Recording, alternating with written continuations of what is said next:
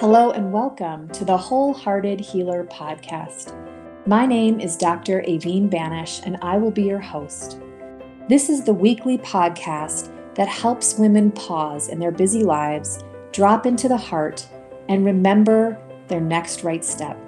I am so happy that you're here.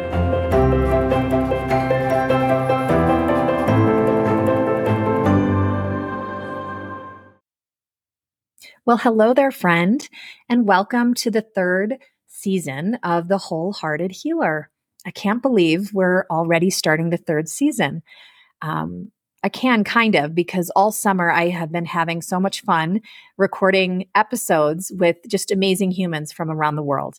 And I'm really excited to begin this season with a friend of mine, Ann Cross. Ann is, in my mind, when I think about teacher, especially elementary school teacher, I think of Ann Cross. And I think when you listen to our conversation, you'll understand why she is so dedicated, has been doing this work for so long, and just really loves the children she supports in her day-to-day life as a teacher, her staff, her community. And what a perfect time to talk to a teacher as we are heading back to school. So join me on this third season. There are lots of great guests coming up.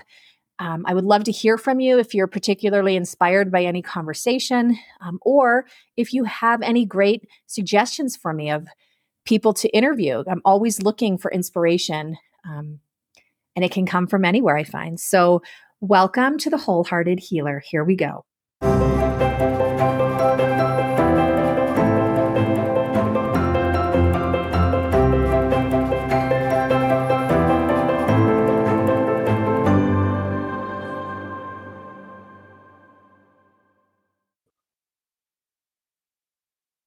Hi there, and welcome to another episode of the Wholehearted Healer. I'm so grateful that you're here. I'm your host, Dr. Aveen Banish, and I'm really excited today to talk to my friend, Ann Cross. Ann is a second grade teacher in Colorado Springs, who I met, a couple of years ago now. We are in an organization, a charity organization together, and I just found Ann to be a breath of fresh air, someone who I see active in the community I live in, who is not only teaching with an open heart, but just doing so much in the community.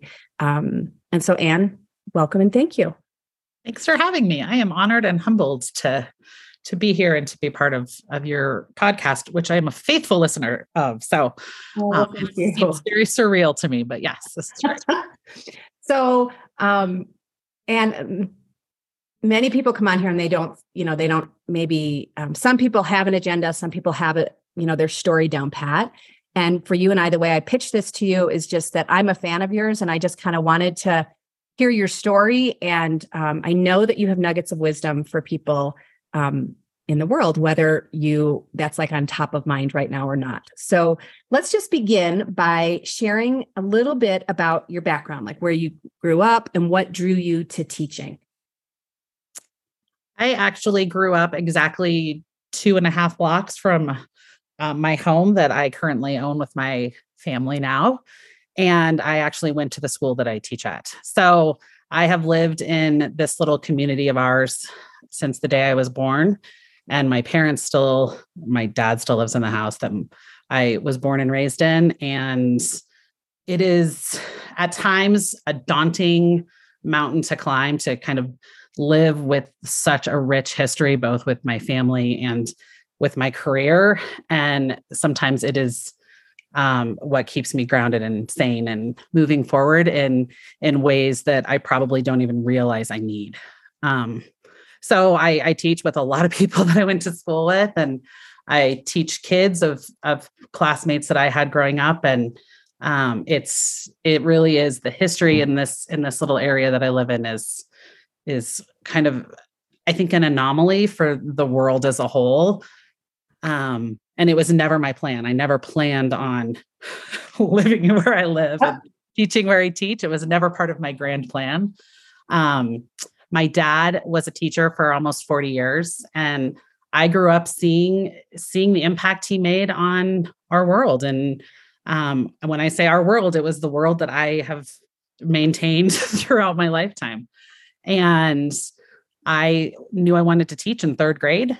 and everyone says that'll never stick. And so it was one of those kind of life mantras that I just knew that that's something that I don't know if I was drawn to do it, but it's something that I've always wanted to do. And so finding myself back in my alma mater elementary school was not part of that plan, but it worked out for the best for both me and my family. I love that. I mean, yeah, I think especially, and it may be different for you because you know so many people, but when I moved here almost 6 years ago, I was struck. I got into this habit asking each of my patients like where they were from, because like being a native of Colorado Springs is somewhat rare. There's so many transplants to this area. It's definitely grown, probably more than I am comfortable with it growing. I have my little bubble of Colorado Springs that I try to stay in, but it really is a blessing in most ways that it's all come full circle for me. Well, I know it's a blessing for the students and the school you teach in. Can you talk about, I also think it's a gift to know what you want to do when you're in third grade. I mean, and to stick with that. I think a lot of, I have college age kids and their friends, and knowing your vocation or your purpose is a gift. That kind of clarity. It's true. It really is. And I mean, looking back, I think there's probably some things I would maybe do a little bit differently. I'm kind of intrigued by older kids now that I've taught young ones for so long. Like by older, I mean like high school and college age. So that's still maybe something that I pursue after I'm done in elementary. But elementary was where, and I really wanted to teach kindergarten for the longest time until I was actually in a kindergarten room. And then that quickly changed to no, thank you. I love them. I love watching them. I love talking to them, but I could not teach them. So, you kind of find your changes or your ways as you move through it too. And I wonder, so are you teaching second grade now? I teach second grade, and I've always taught second grade, and that was never my plan either. I taught in another school in a different district for a year in a position that I knew was not coming back. It was a maternity leave for a friend of mine. And the second grade job that I currently have opened up the year that I was doing that kind of interim job. And I applied for it and I got it. And I never really thought I would get it. I thought it's too perfect to go right back to where I was. And it worked. And I've stayed in second grade. It's greatest age. I've found out through the years. And now I'm tied to both that age, and I'm tied to a teammate that I feel so blessed to have crossed paths. And she's been my teammate for 18 years. And she gets me, and she knows my strengths and my weaknesses, and I get her, and I know. And so we have this great working relationship that I would be scared to leave, because it's taken a long time to get there. And it's been so beneficial professionally to have not just the friendship, but the collegiality and absolutely the knowledge base of each other. So, so now I'm tied to a grade level and to a teammate. You are so rooted and grown. Can you talk a little bit? Because I agree that so second graders my dad was a family physician. And I remember when I had kids, he talked about the golden age of the child being like under 10 years old, where they were just so full of wonder and they loved adults. They loved hanging out. They weren't too cool yet. And I think that is like the pocket of second graders. So can you talk a little bit about, on this podcast, we talk about living open-hearted or wholeheartedly, how your kids in your class maybe assist or help you remember to do that? It's a great thought. I feel like kindergartners walk in and they are kind of dumbstruck by the whole thing. They're at school probably for the first time all day. They don't really kind of know which planet they're on. Mm-hmm. So they spend their first year in school just kind of learning how to be in school.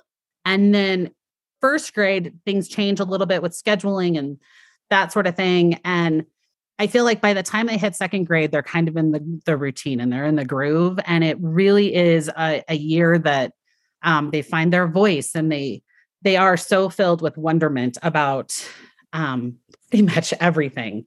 And sometimes they're brutally honest. If you're wearing a sweater that they do not like, they are not scared to tell you. So that it definitely keeps me humble.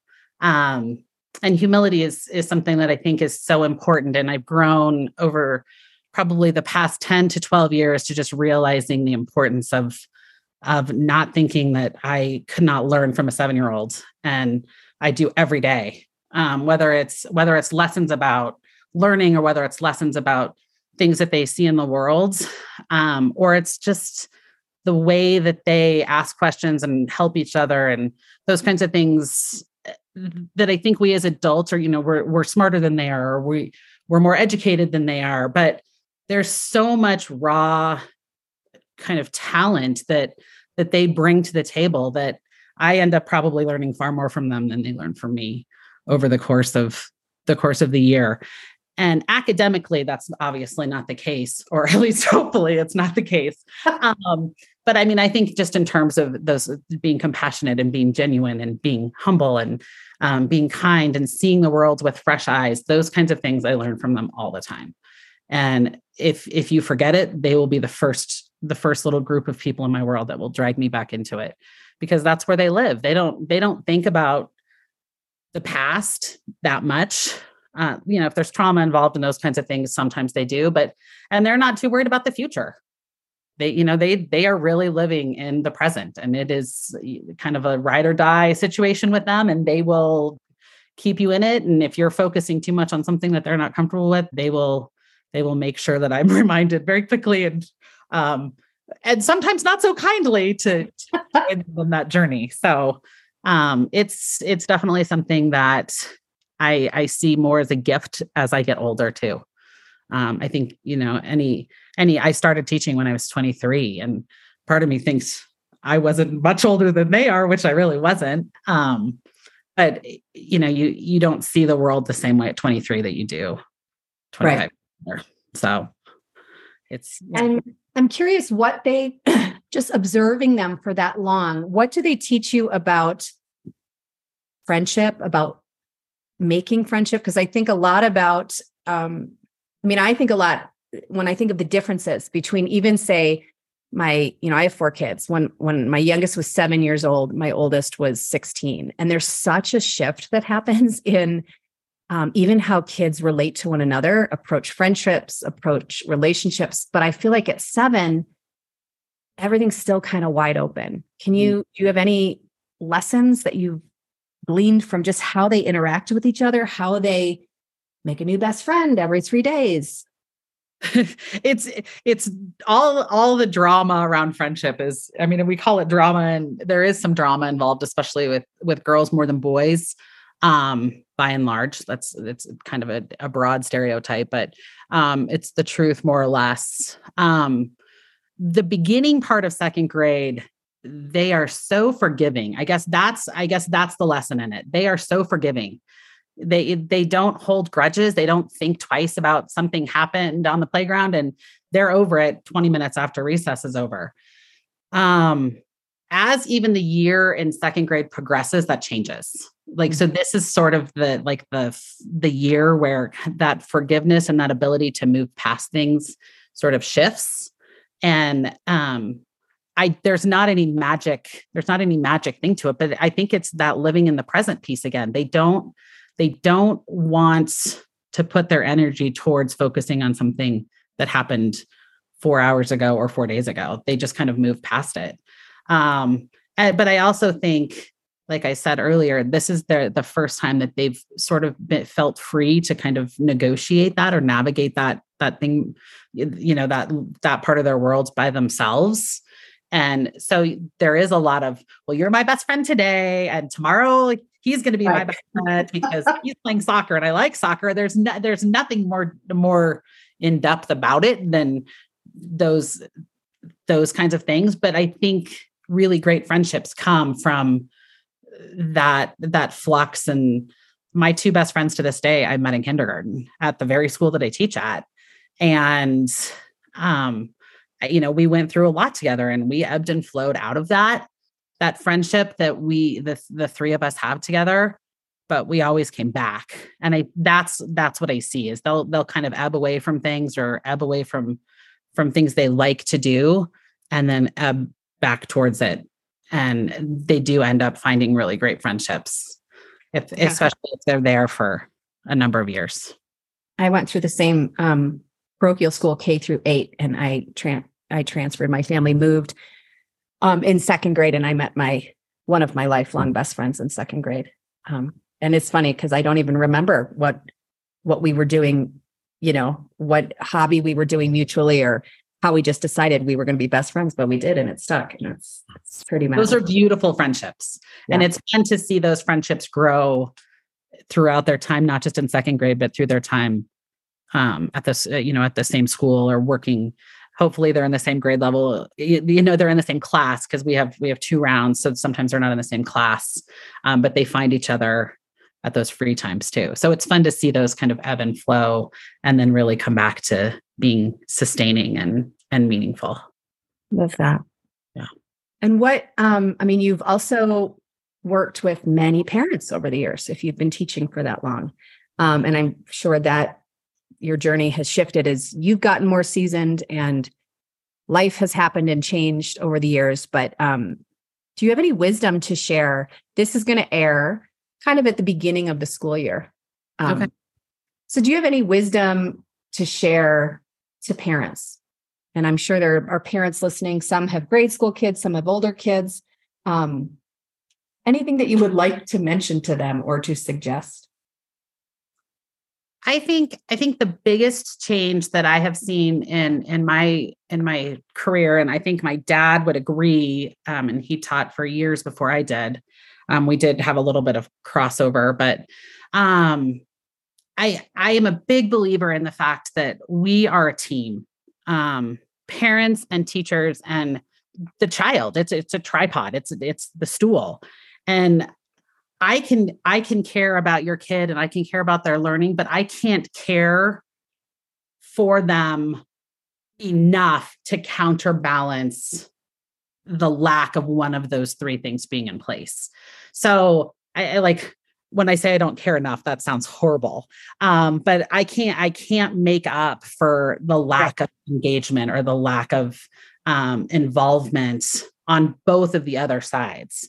So that's something that I would recommend wholeheartedly to anybody, whatever grade level, is just remember that I am there 100% to make sure that your child is successful and that their child will learn and grow at both academically and physically and psychologically. That is my whole role, is keeping them safe and learning and moving forward.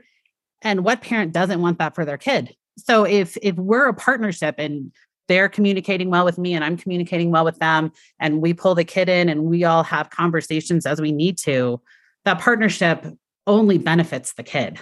Mm-hmm. And I think it's so important for parents to not just assume that there's ill intention or there's something going on at school, that my kid's being bullied. We hear that all the time.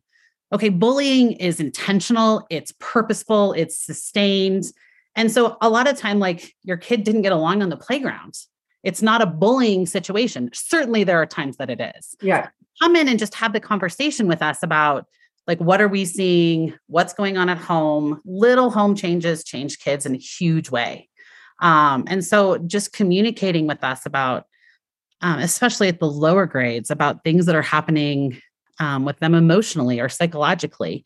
Because while school is really a safe place and kids walk in knowing that we're going to do math first and we're going to go recess and then lunch, and they know that those things are in place all day.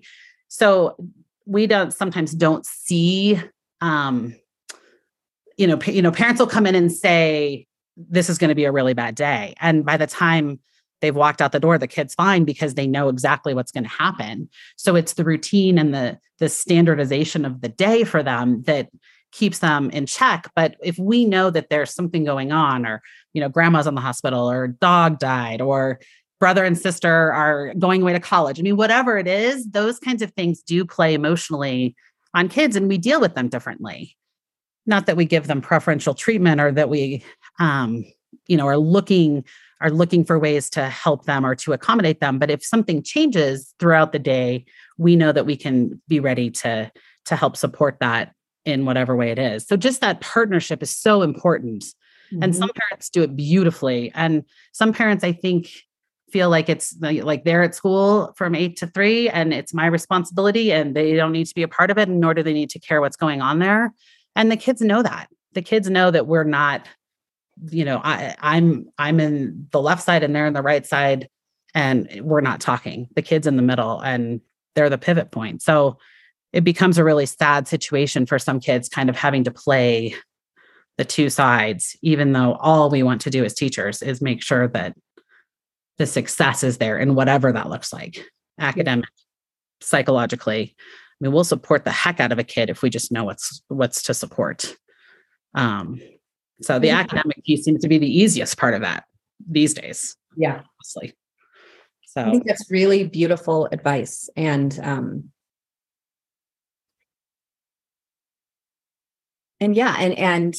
a beautiful commitment to start a school year.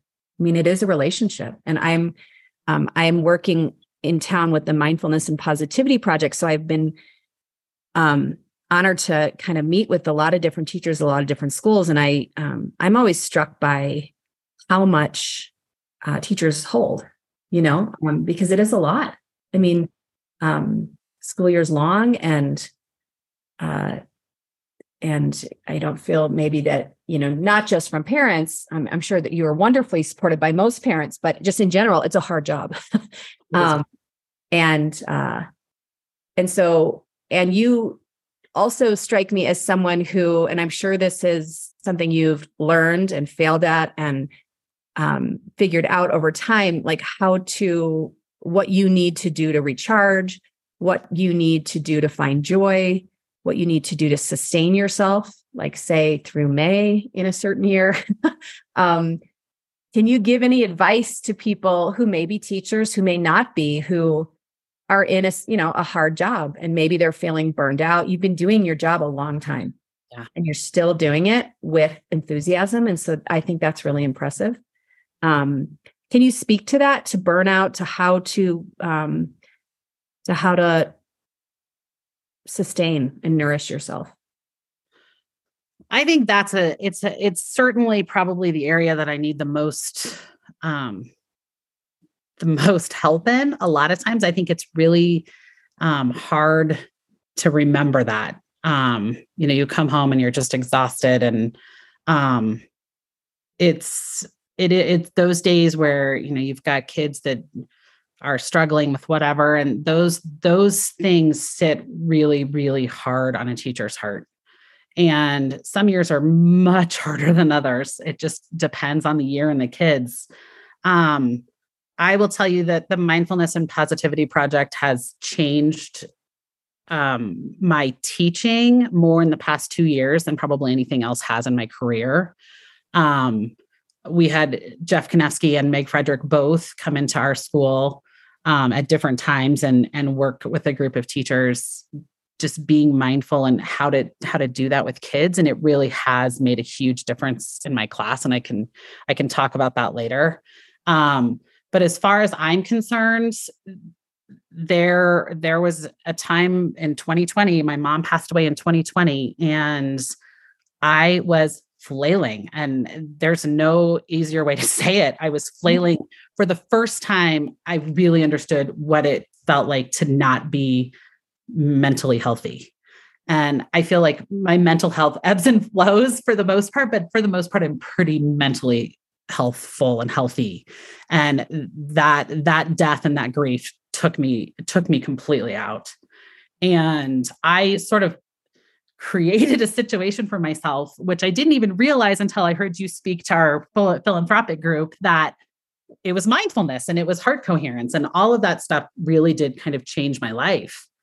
And I remember sitting on the edge of my bathtub every morning for the first probably 2 months of school, walking myself through the school day so that I wouldn't be emotionally taken down.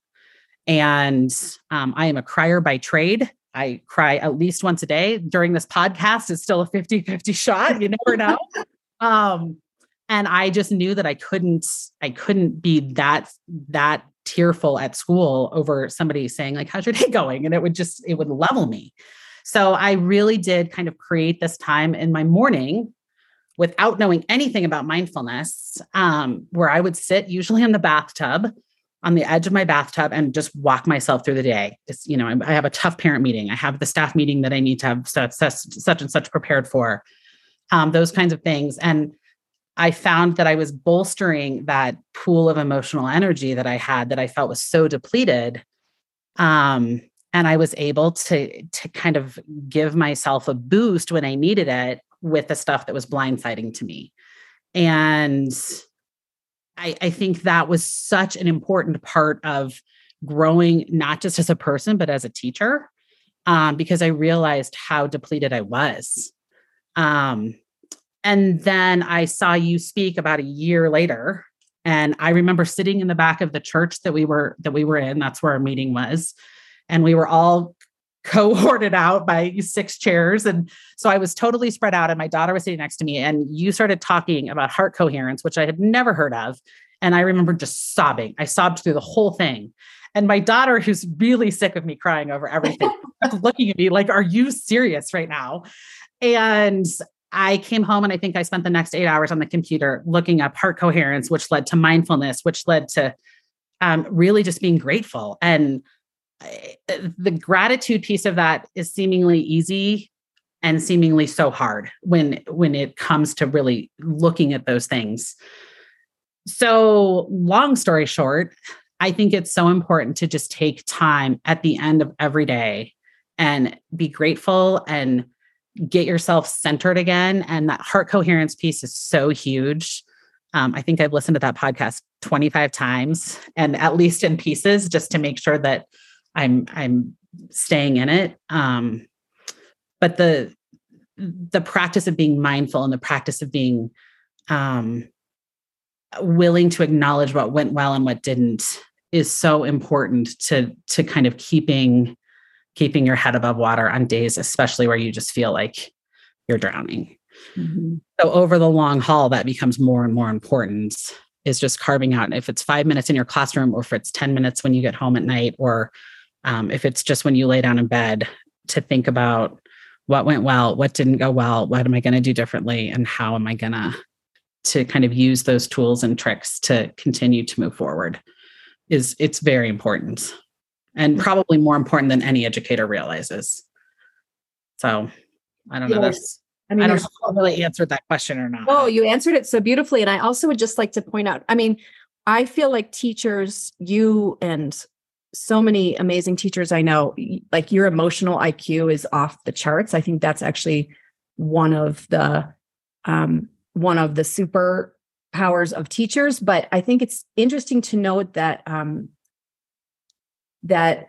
you were at your lowest, you had an innate wisdom. Like, our heart and our body knows how to find harmony again. So that image of you sitting on the tub and just like walking through your day, visually rehearsing, which is what, we live in Colorado Springs, where tons of Olympic athletes are training. They're doing that before races. There's so much wisdom in that. And that, when I talk about heart coherence, or it's really, it's a stepwise thing. And if you're feeling so low, there, certain days you rehearsing getting through your day is where you can get to, if you can't reach contentment and bliss when you're in grief and burned out. So I think that's just a really beautiful example that these are all practices, and that they are, they're like baby steps. And I'm sure there were days back then where it was like 1 step forward, 3 steps back. Like, it's not linear, and we don't have to be perfect about it.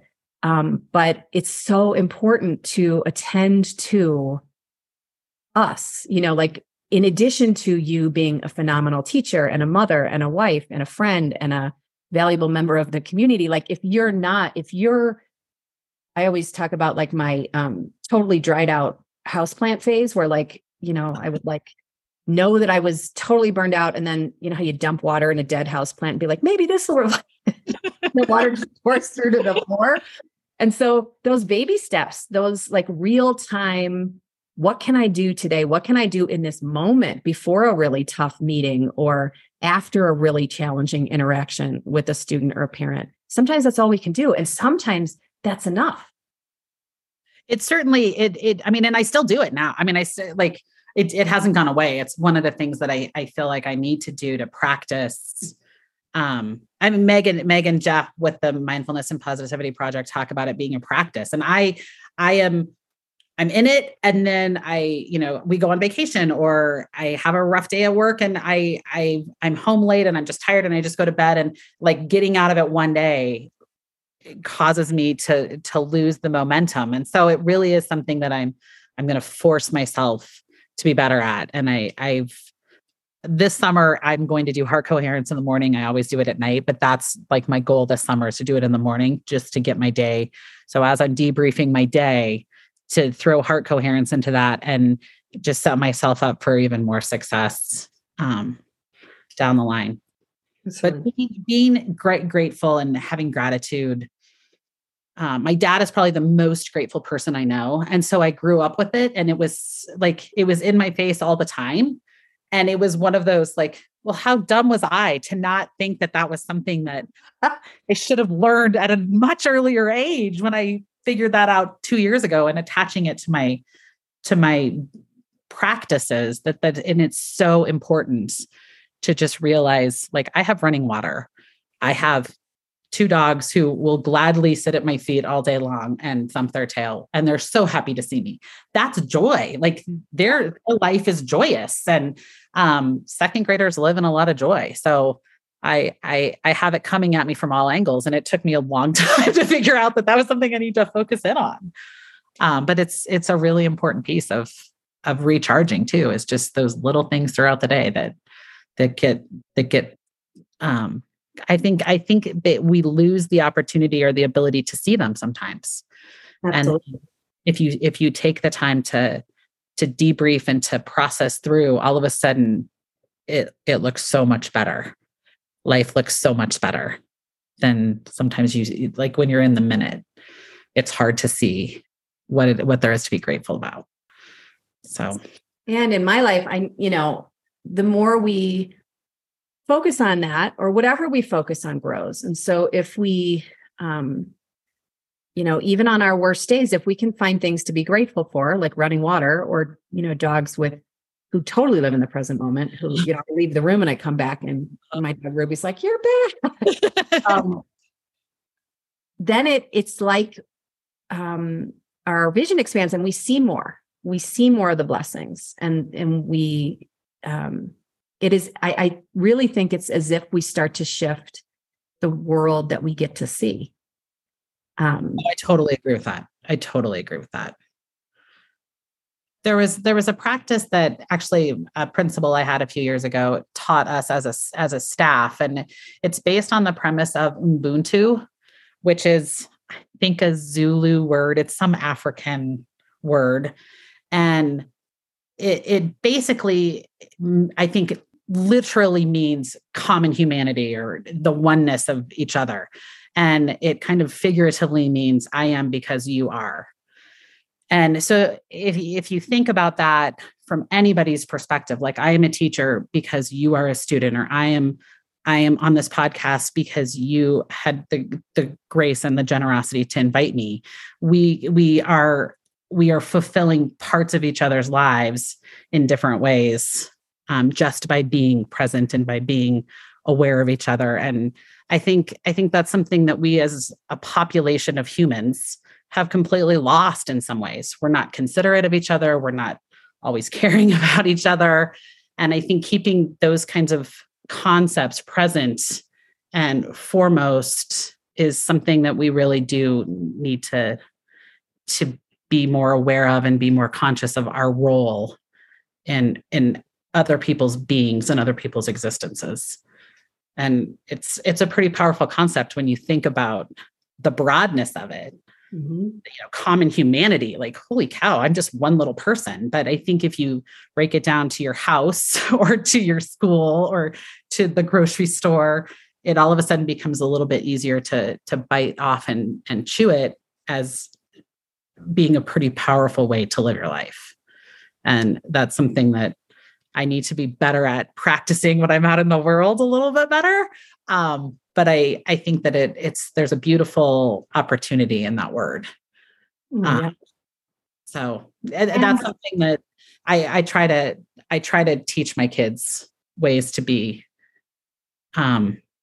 like think about common humanity, even in a classroom, and how can we all support each other in learning, in friendship, in kindness and compassion. And 7-year-olds can learn it. So I know that 37-year-olds can learn it, and I know 16-year-olds can learn it. But I think it's a beautiful way to see the world. I agree, Anne. And I think, it's amazing if two people are consciously practicing that, but it's enough for one person to consciously practice that, because you going out with that thought in the world shifts your presence enough to impact the presence of others, whether or not in the moment they're thinking, I am because you are. So it's, yeah, it's true. Yeah. And so I think that's a really beautiful, powerful thought. And I think I could talk to you all day, but I think we're going to land the plane. And I want to say thank you. You're so humble, but I see you, and I see how lucky second graders and their families are to have you as their teacher, for your coworkers to have you in that school, for the work that you do for families and people less fortunate behind the scenes. I'm just so grateful. You're really inspirational to me. And I want you to, this is going to air in the fall, but you have all summer to restore and nourish and have fun. I also love your joy around live music, and I hope that you get to see lots of concerts. So much joy around live music. It makes me so happy. And so just thank you so much. Thank you so much for having me. I appreciate it.